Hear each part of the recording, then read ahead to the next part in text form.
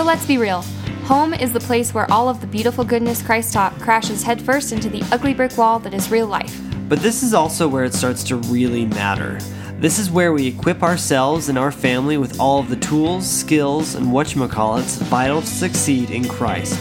Join us in our journey to find light, positivity, and specific practical ways to make our homes little outposts of heaven so we can better brighten wherever we end up wandering. Okay, so something that you have mentioned that you're that you specialize in is play. So I'm really excited to hear about this because we have two toddlers. Well, he's not really a toddler anymore. Hiram, I'll just give you everybody like a background. Hiram is 5, Ruth is 3, and Ammon is 1. Yeah. So we are in the midst of the 3 plays that you are ready to talk about: risky play, messy play, outdoor play. And sometimes as a parent, that's just like, can you not take the risks? Can you not make the messes? Let's just stay inside. But can you tell us why these 3 types of play are important and why we should be encouraging the kids to do them? Yeah. Let me bring in the guru of my field, Mr. Rogers. This quote is perfect, I feel like, for what we're talking about today. There's a lot of variations. There are shorter ones, Maria Montessori, but I love Mr. Rogers, so I'm going to read his quote. Okay. It says, "Play is often talked about as if it were a relief from serious learning, but for children, play is serious learning. Play is really the work of childhood." So that is why play is important. This is the work that they're supposed to be doing. You almost think of play as these set times when they're playing with toys and they're with friends. That is the play. But everything that a child is doing is play, really. It's kind of a pet peeve of mine when I hear people telling their children not to play with their food, because that's important for them to play with their food. That is a messy play experience, a sensory experience. A lot of these foods they've never touched before, they've never interacted with. They're not comfortable with these foods. They're going to play with them. This is how they are interacting with the world around them. This is how they're understanding it. And this is how they're going to grow. So with that in mind, what would be the best definition in your mind of the word play? Ooh, That's a good question. that is a great question. Is this Always is play. Always. All the always times. is play? But it's like, no. Yeah. I was going to say play is the work of play is childhood. Yeah. Play is experimenting. Playing is really, there's some theorists that talk about like Piaget. You may have heard that, name, but that children are little scientists. The world is their science experiment. Yeah. Parents are they're experimenting on parents. That's why the terrible twos is so hard, because you are 100% just your child's science experiment. And and so it's any time that they are interacting with the world and getting feedback and learning from it. That's interesting. Yeah, because when we were talking about this, I was thinking of not of Piaget, but there's another developmental psychologist that I like, and he frequently refers to Piaget. And when I asked the question, like, how would you define the word play? I was thinking, how would I define it? And the thought I had was that, like, play is the scientific method in action for children. Oh, I love that. Yeah, let's go with that. Oh, yeah, that's Okay. Cool. That's really good. Yeah, because well, it just fits in what we were talking about, right? Yeah. Mm-hmm. Yeah. Just because it's all about the hypothesis, and then it's like gathering data and then making a hypothesis and then testing the hypothesis and then retesting it and then like making conclusions and then restarting. Yeah. Mm-hmm. And that's the whole process for kids. Right. So as much as parents, as much as I don't want my kids to be risky playing Why is it important that our kids do experience risk? Well, I have a podcast, and that is actually a whole episode of the podcast. So, yay! Okay, I can't wait to you listen can to go that into this more depth, but let me bring up my notes from that episode actually, because there's a couple of different reasons. The first one that just popped into my head is the best way to keep your child safe is to let your child engage in risky play. This is exactly what Andrew was talking about earlier with tumble play. It is a safe environment for them to practice these skills. It lets them find awareness in their body. It gives them the feedback that they need to adjust and be safer. If you have a child who is never running, when they run, they're probably going to trip. If you have a child who is always running, probably not going to trip. Right. I was thinking like our kids, I frequently pick up our kids and throw them on the couch or throw them on the bed. And so like them practicing falling from a height teaches them how to land. Yeah. Right. I was sitting in church the other day with, I'm in the young women program. So I was like with a bunch of these young women who are like 11 to 17 or 18 years old. In the middle of class, Andrew's like relieving me, I guess, from like I was relieving you. No, I mean, we were passing the kids, right? So Andrew, I had Ammon, our baby, and Andrew's gonna come take him for me. So he walks in, he grabs Ammon, who's sitting on my lap, he grabs him by the foot, and then just carries him out upside down. And all the girls are like, "Oh, what is he doing?" But yeah, that's very much Andrew's like, let's expose them. We're making men. Yeah, like, expose them to I am raising men, and then one beautiful little woman. Well, who needs it as well, though? But that is one of the reasons why fathers are important. Is they are way more comfortable with that sort of play. They introduce the risk, and children who have parents and teachers who. I have a list. I like lists. Okay. Emily is very much a list person, so she is a kindred spirit, and she will appreciate the list. Okay, so actually, I'm going to read this. It's an excerpt from a research article. A risk-deprived child is more prone to problems such as obesity, mental health concerns like phobias and anxiety, lack of independence, and a decrease in learning, perception, and judgment skills. So that is a huge list of things that if they don't have risk, this is the risk of not having risk. But a lot of the benefits, they figure out how the world works. They figure out how their body works. It helps them develop self-confidence, resilience, executive functioning abilities, and risk management skills. So executive functioning abilities, I love that. This is everything that you want from your child. So that breaks down into like memory. You want them to remember what you told them the first time. You don't want to have to repeat. That's executive functioning. That comes from risky play, or is helped by risky play. You want a child who. There you go. I'm helping our kids with their memory when I throw them on the couch. And self-control and perception of other people. Children who engage in like wrestling, rough and tumble play, they're watching faces. They can tell the moment that they've gone too far. Right. Yeah, that it's gone too far. They're making sure that the other person is happy. It helps them read facial expressions better as well, be more perceptive of other people's feelings and emotions. It reduces the risk of injury. It helps them develop self-confidence, helps them moderate to know their own abilities. When I was in a forest preschool, we would let the children climb trees, climb whatever they wanted, really. But the rule was that we would not help them. And they knew that. Like, they could ask another child for help, but they could not ask us for help because they needed to be able to feel that in themselves. If they couldn't figure out how to go up, they wouldn't be able to figure out how to come back down.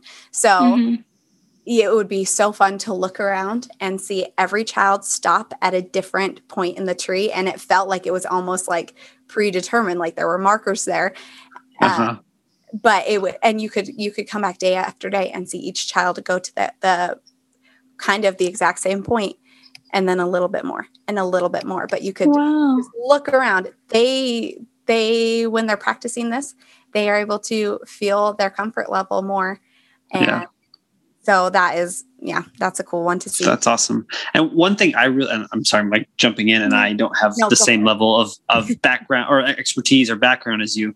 But one thing I like about rough and tumble play, or just consistent play, but especially parents or like specifically father to child rough and tumble play, is that it teaches kids to look at to value the importance of iterations of play as opposed to like just looking at one game or one play, because they understand that, okay, like if I in order to get enjoyment out of this play in the long run, I need to act a certain way over every single set of games. And so like I don't necessarily need to win every single little game. Because if I win every single little game, or I'm really rude every single game, then they'll stop playing with me. And that extends to other spheres, other areas of life. Like if you're rude to a coworker or to a classmate, it might be beneficial to you in that instance, but over time you end up losing because of that. And so there are a ton of benefits that come from play, because it again teaches you about life and prepares you for those kind of analogous situations outside of just wrestling. Right. Risky play especially is so good at teaching about the natural consequences. Right. Yeah. So it gives you this bigger picture. If I do this, if I start punching in this game, I'm not going to be able to play anymore. Like it's an immediate consequence. And then that goes into these longer term consequences. Right. And especially once you like involve other kids. So it's not just like when I'm not just wrestling with Hiram, but Ruth will get involved. Like Hiram quickly learned that, okay, I can punch Dad a lot harder than I can punch Ruth, because Ruth doesn't really love the rough and tumble play nearly as much as Hiram does, which I think is natural. But he quickly learned that if he wants her to engage in play at all, he needs to like be nice. He has to moderate his action.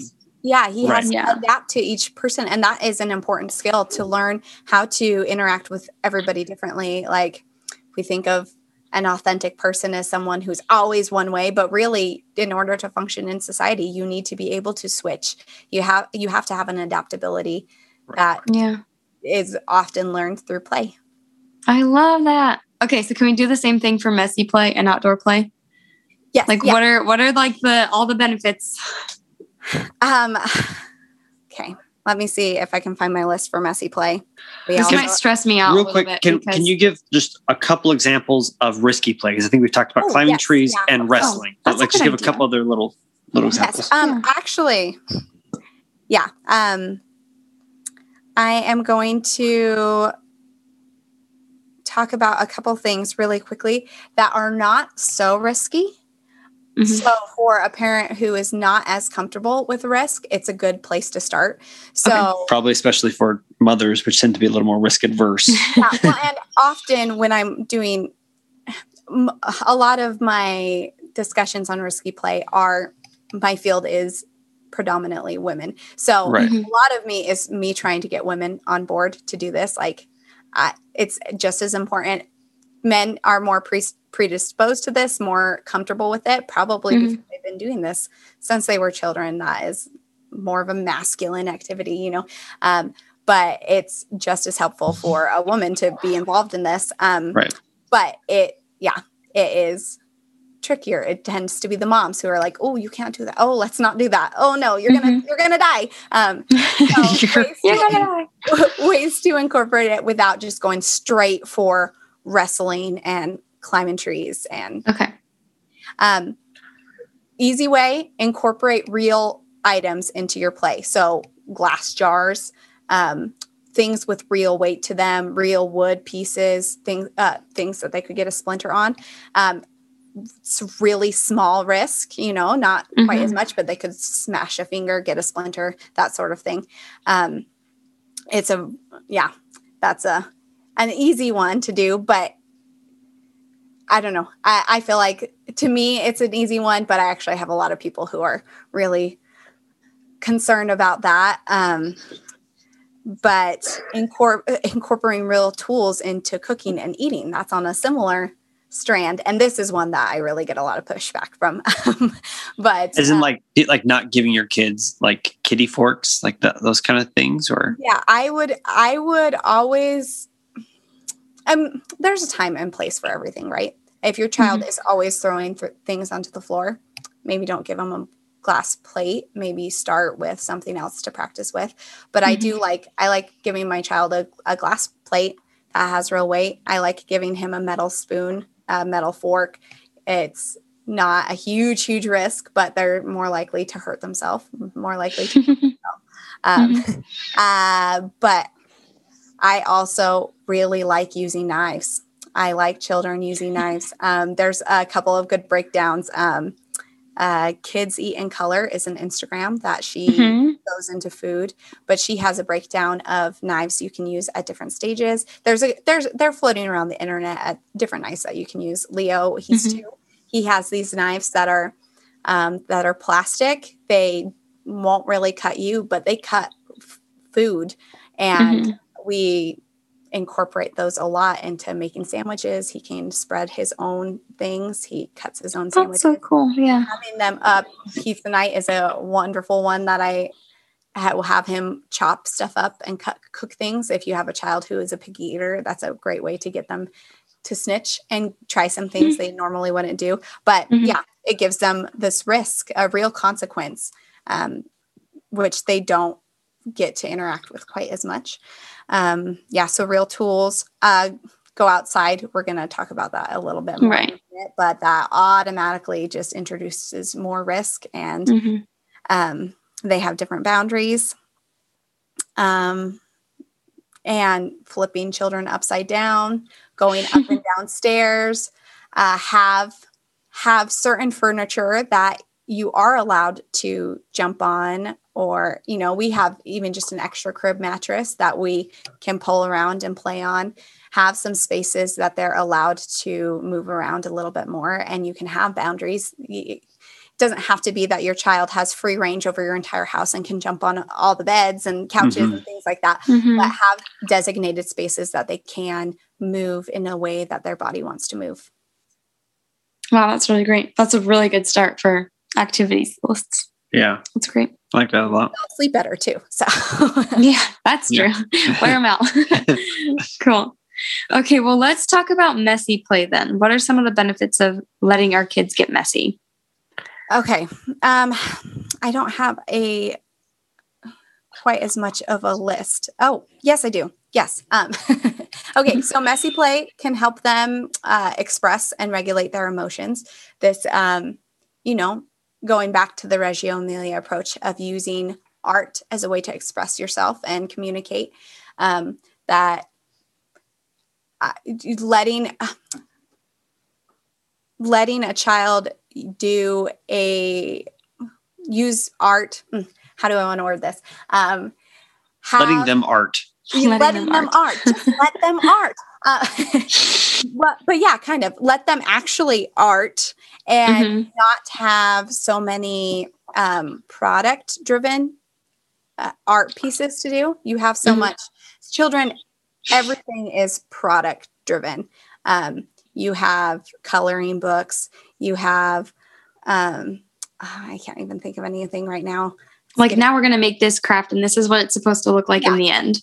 Yeah. You have all the crafts and coloring books. And there's a time and a place for those, but let children have the materials and create their own piece. So they're actually involved in the process, and you're actually going to come up with art that you are comfortable with hanging up in your house, where I don't love 12 hanging up in my house, but like that, you do you, but yeah.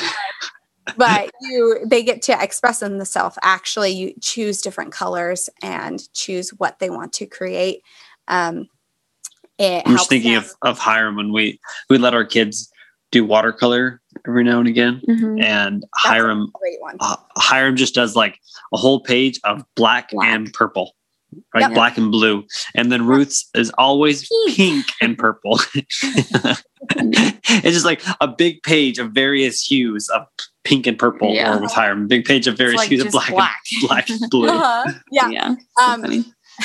And you can also be choosy. It's harder when you give them like a palette, Mhm. redone palette, but to avoid the preschool brown, you can put in complementary colors. Only give them certain colors to work with. Oh, that's smart. Oh yeah, that's really smart. We should have a palette for the kids, probably.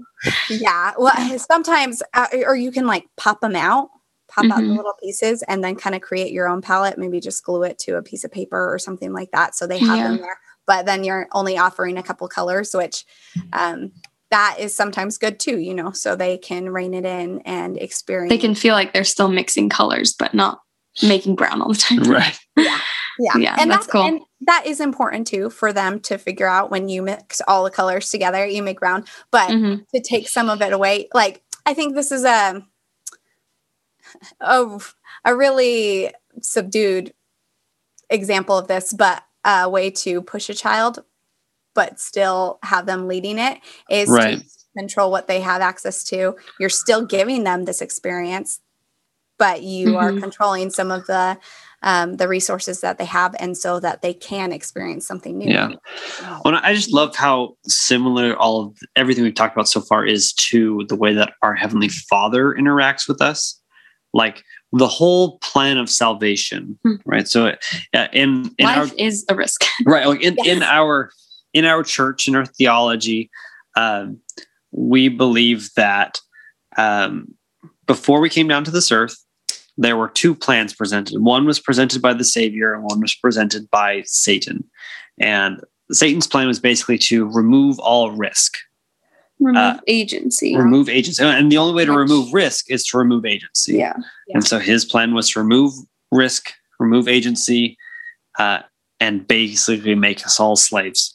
And the Savior's plan was to allow us to take risk, because he understood that only through taking risk can we really grow, and can we become anything worthwhile. Mm-hmm. And so the Savior's plan is all about giving us increasing amount of risks. That's why he intended for us to be born into a family with a mother and a father who can incrementally give us more freedom, and giving us more freedom inherently means giving us more risk. Until we can like grow into that principle of liberty and agency. Wow, this is really cool. Yeah. And then like the messy parallel, like life is messy, and we have he's given us so many tools and materials, and we're just like, okay, let's experiment. And it's never perfect. Right. Well, and like the idea of messy play kind of fits in with the idea of not being commanded in all things. Mm-hmm. Because if it's orderly play, there's the understanding that, okay, like you do this and then you do this and you do this, and there's like rules, or like there's a coloring book and there are lines that I should more or less always stay in. But with messy play, it's, hey, here's a general thing we're going to be doing, but just do it to the best of your ability, or do it however you want it. We just need to go in this general direction. And for the majority of the most meaningful experiences I have with the Father have been those kind of situations where he's given me a general mandate, but he's kind of like let me flesh it out and work it out with him. And a lot of times it's like, hey, does this work? Like, am I like breaking some kind of mandate or law or rule or something? And I just kind of get the spiritual equivalent of a wink and a nod, and then I just keep going. And so I love the parallels between the plan of salvation and what we've talked about so far. Yeah, that's really cool. Yeah. Yeah, I agree. I think that's, because everything, when you're dealing with children, all of it is what can I do so that they can experience this, so that they can learn this? And so at some point they don't need me anymore. That's God's plan too. That's why we're not commanded in every little thing. That's why more and more we rely on, is this a good thing? That's the Spirit, instead of being guided strictly in everything. It's right. Let's do good because he wants us to do this on our own one day. Right. And if the Father, who is perfect and all knowing, if he is in his perfection looking at us and telling us, hey, I don't want to have to tell you, I'm not going to tell you every little thing. Like, be it far from us as mortal parents to think that we have enough perfection and enough wisdom to be able to command our children in all things. And well, that's also a really good way to run into frustration as a parent. It's the most frustrating thing as a parent to realize that your child has agency. Yeah. Yeah. But that is such a good strategy to make working with children far more enjoyable, is to acknowledge that they are their own person. They are learning, like there's a lot that you can learn from them as well, and backing off and letting them learn and letting them make decisions. Yeah. It's a lot more enjoyable. Yeah, that's awesome. All right. Okay, we have a few more minutes, but I want to make sure that we can cover outdoor play and anything else you have to add about outdoor play. Passionate outdoor people, so I'm excited for We this do one. like to be outdoors. Yeah. Okay.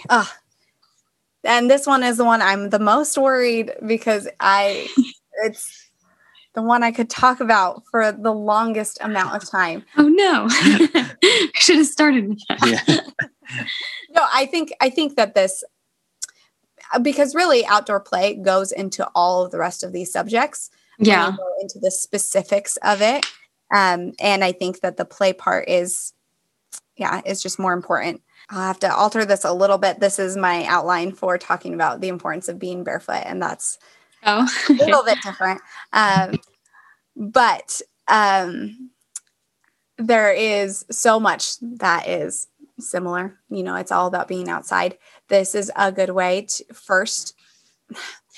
let's first talk about the spiritual. I think that the best way to get to know someone is to spend time with them. God made everything outside. Nature is his artwork, his painting. Mm-hmm. So you can go out and really be in it.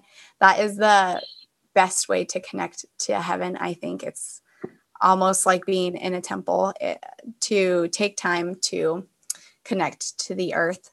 Yeah, I agree. Yeah. There's some new science coming up. Well, I mean, there's real legitimate science that talks about the importance of, you need sun, you need that to be happy and for your body to function. And, but there's even some new science that they're looking into, that there are a lot of good benefits from grounding. I don't know if you kind of have heard that, and the earthing, taking time to connect with the earth and have free radicals kind of go back into the earth, and that sort of stuff they're looking into more. But whether or not you agree with that, you can just go spend some time outside, and it helps you be mindful. It helps with meditation, and it helps you reconnect to Heavenly Father in a different way that you can anywhere else except for maybe the temple. Well, definitely the temple, but yeah, but maybe even in a different way. Yes, right? A different way. Yeah. Like, and maybe in a unique and a uniquely important way, because I think about when I go to the temple, if we look at our beings, or our essence as being dual in nature. So we have our spiritual self, and we have our spirit, and then we have our physical body. And both of those are equally part of us, right? And this is something unique, I guess, to Latter-day Saint doctrine. But we believe that the spirit is part of us and our body is part of us, and they're both equally important. Like, one is not inherently superior to the other. One is made of fallen matter and one is not. And so there's some fighting that goes on there. But when I go to the temple, I feel like I am being grounded spiritually. But when I go outside and I'm not just walking outside, but when I do things like when I get in the back country where there's nobody, or when I am gardening, or when I'm like trying to pay special attention to, like we have a grapevine right now in our backyard that I love to Like tracking the progress. track the progress and like go through and like help weave its individual little branches and just like really connecting back to the physical aspect of our existence. I feel like I ground my physical. I'm being grounded physically. Mm-hmm. And so I think both are vitally important and they're different. I love that. Again, I don't talk to many members of the church about this or in a gospel topic all that often, but so I've never thought about that. And I love that. Yeah. I think that's exactly. I haven't had that thought before until like right now, but I really like that. I'll think about that more. I love the podcast because of that. It makes you think of new ideas right on the spot. Yeah. Oh my gosh. Yeah. Yeah. Cool. I love that. But okay. Well, is there anything else you want to add to outdoor play? I know that was kind of quick. I should have ended with the spiritual part. Now everything else is just like, it also helps with a lot with. It's okay. We already have things to like adjust. So if you want, you can just go to that real quick and we can flip it around. Swap it. Okay. Yeah. Not a problem. Yeah. We'll just run through this pretty quickly then, but okay. Just, you experience so much with balance, especially in this context of early childhood. Children develop different skills when they're outside. So my husband is involved with physical therapy, and they have kind of this test that someone is not cleared to go unless they can walk on all surfaces.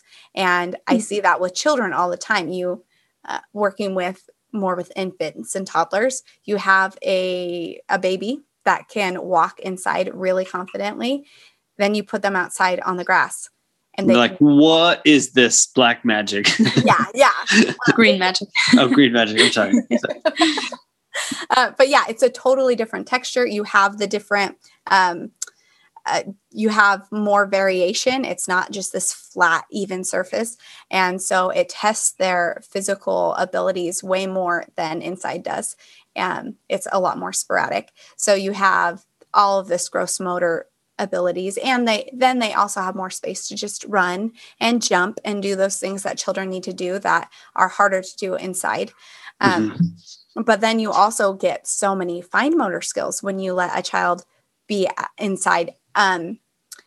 There is so much you can do to promote pre-writing skills when you are outside. One, you need good trunk support. If you're going to write your name on a piece of paper, before you get into the fine motor skills of writing your name, you have to be sitting up, holding your body, and not be distracted by that in order to focus on what you're doing, the small movements that you're doing. So that is important in and of itself. But then, I'm like adjusting my own posture now. I'm like, no. But then you get into the fine motor skills that it's a lot of the same muscles that you're using to throw a ball are also ones that you're going to use to move your arm out of the way as you're writing. Let your children play with insects. I know this is also a harder one for the moms. But think about that pincer grasp, that little movement to pick up an insect without crushing its little fragile body. Especially spiders, that's a really hard one for moms. That's a hard one for dads a lot too. But seeing little children who pick up spiders, it's the coolest thing to watch, because that movement and that control, that's a big deal. And that is going to make holding a pencil a breeze. That control. Wow. Yeah, I haven't thought about. Yeah, this is cool. When we were talking about, I was thinking about frogs and lizards and those kind of things, Yeah, but like insects, something small. even that makes total sense. It's the same hand like position. It's the same muscles that you're using. It's the same abilities. And so that's another example of this is a skill that they have to learn. They need to learn how to hold a pencil the right way and write their names. And those children that you see picking up insects are often the ones that you're not going to have to work with on how to, you see a bunch of different pencil grasps, and you have to work with children on holding it the right way. Often you're not going to, not always, but often if you have a child that can super carefully pick up a roly-poly, child is going to be able to hold a pencil the correct way. That's so cool. Not to mention, if you don't have a kid who is playing with animals, you're never going to have like your To Kill a Mockingbird moment. I don't know what you're talking about because I've never read the book. You need to read that book. That is a good book. Everyone says that. So. Yeah. Okay. Yeah. Well, and it teaches them to respect God's creations a lot more too. Oh, yeah. They're actually involved in, they're actually experiencing that world. There's a lot you can learn from empathy and things too. If you can empathize with a caterpillar, you're probably also going to be able to have empathy for another human being. Right. So there's important social skills and emotional skills to be learned outside as well. And it's so much, and this might be a little bit outside the realm of this conversation or this topic, but it's so much harder to develop wonder inside. Yes. Yeah. Right. I mean, and wonder is so easy to find outdoors just because it's so vast and it's so ever changing. And so there's so many little things you can get into, right? Like, even if it's not the big grand things like climbing mountains and going through canyons, it's like exploring and looking for different types of dragonflies, which is a very favorite pastime in our home. And so there's an infinite amount of ways to wonder outside. It's much more difficult inside. Yeah, you're right. I'd agree. That's I've never worked with a completely child-led emergent curriculum inside. That is so much harder to do if you just have a room with nothing in it. You have to have a plan, but you can go outside in nature and the children will lesson plan for you. So yeah, that's really cool. That's so awesome. Yeah. Okay. So Lucy, our last question for you is, what are you doing in your family or in your home right now to make it more of an outpost of heaven? Trying to think of anything that adds on to this. Okay. So it doesn't have to be related at all. It really doesn't. Okay. Well, this is something that we're doing. We're kind of a yoga family anyways. And I just interviewed somebody for my podcast about integrating yoga with children. And she talked about breathing and doing that as a family. And so we've been before family prayer, we take a minute to test our heartbeat and then to do deep belly breathing.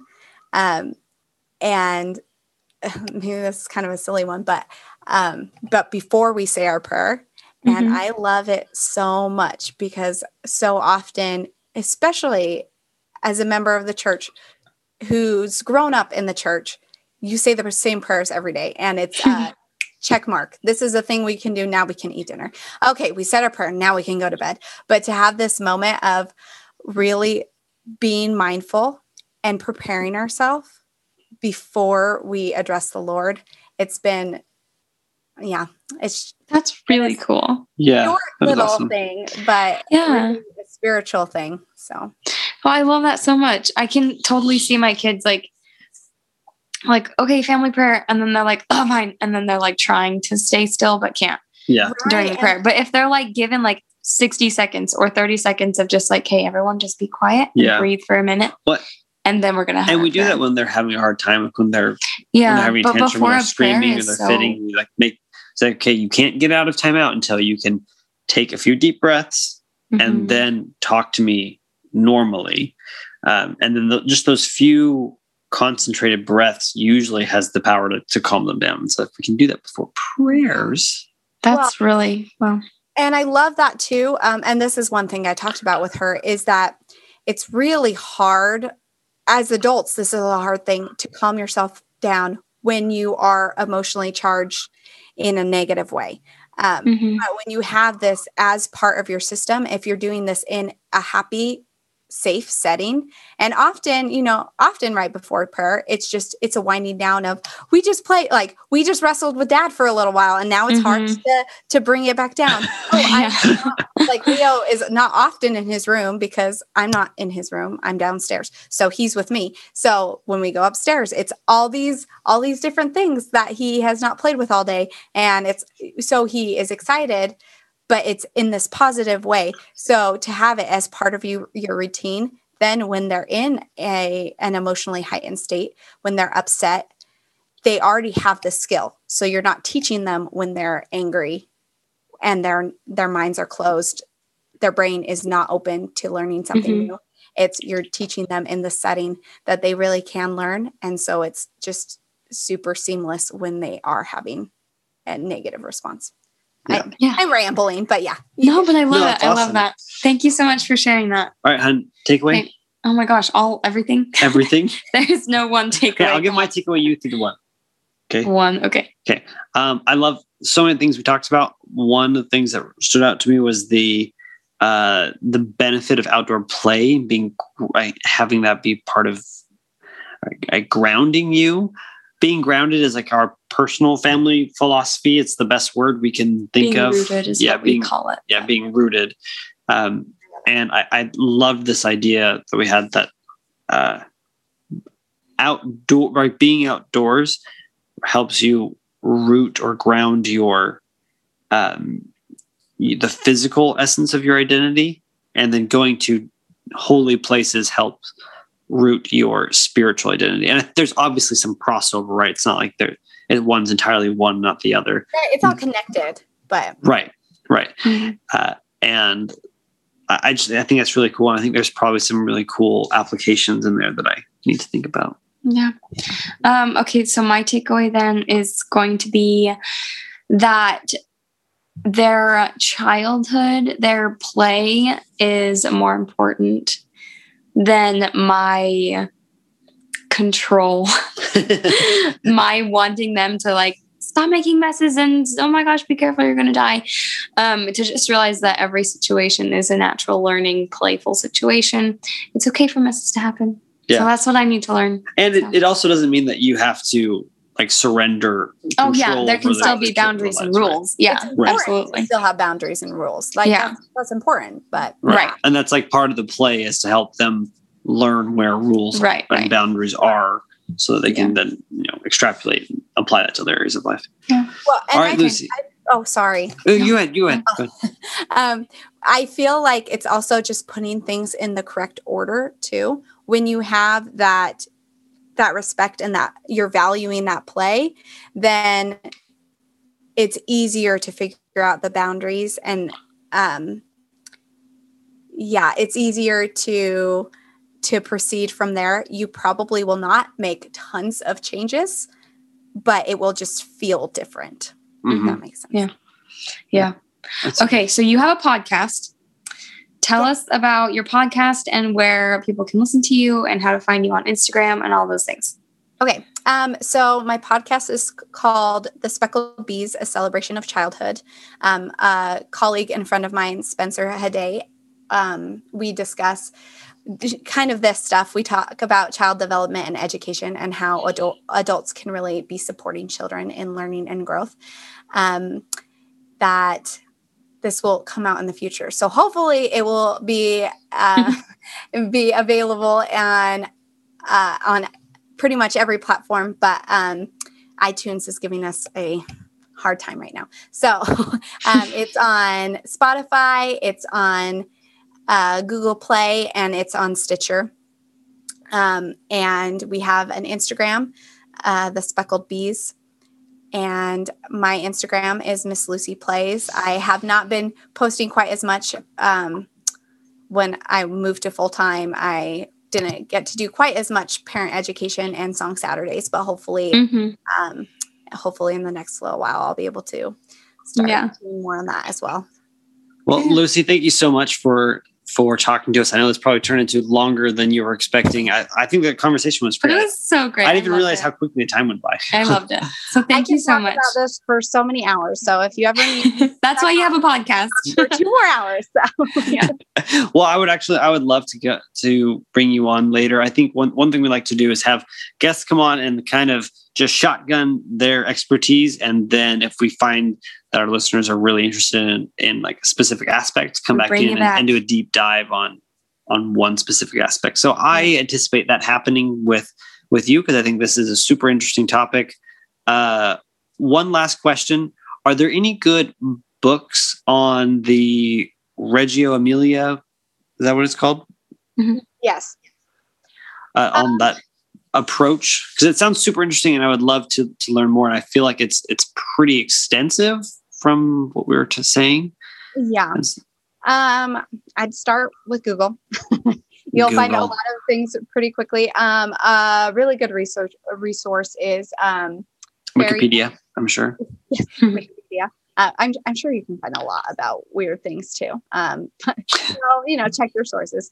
But Fairy Dust Teaching, she does a lot of the things you have to pay for it, which is fair. She is providing information, courses, but you can access some of her stuff for free. And she's amazing. She teaches like whole summits on this and everything. That is a great question on specific sources. I might have to get back to you. That's fine. Yeah. Give us a list and we'll put the list in the show notes. Yeah. So, and that is actually in the works in the future, probably after this podcast or this episode will come out. But I am also working with someone to do more instructional videos on Reggio Emilia teaching, because it's actually kind of a hard one to find a resource for, because Reggio Emilia, Italy, they kind of have a closed bottle because they want to protect the children who go there and the families. That makes sense. So are not quite so open, but so there are some good resources, but you have to look for them. So, well, I'd be really excited to read more about it, because I really like philosophy and kind of the esoteric aspects of all these things. And so I would love to deep dive in that. Again, thank you so much. If you are listening and you have enjoyed this episode or you're enjoying the podcast, please do the good thing, do the kind thing. And take the 30 seconds and leave us a rating and review. Yes. Hopefully less than 30 seconds.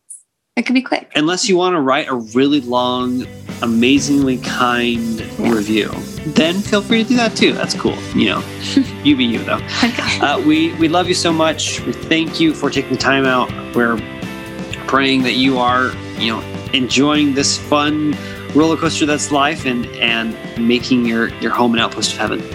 It's worth it. Okay. Keep the faith. Bye.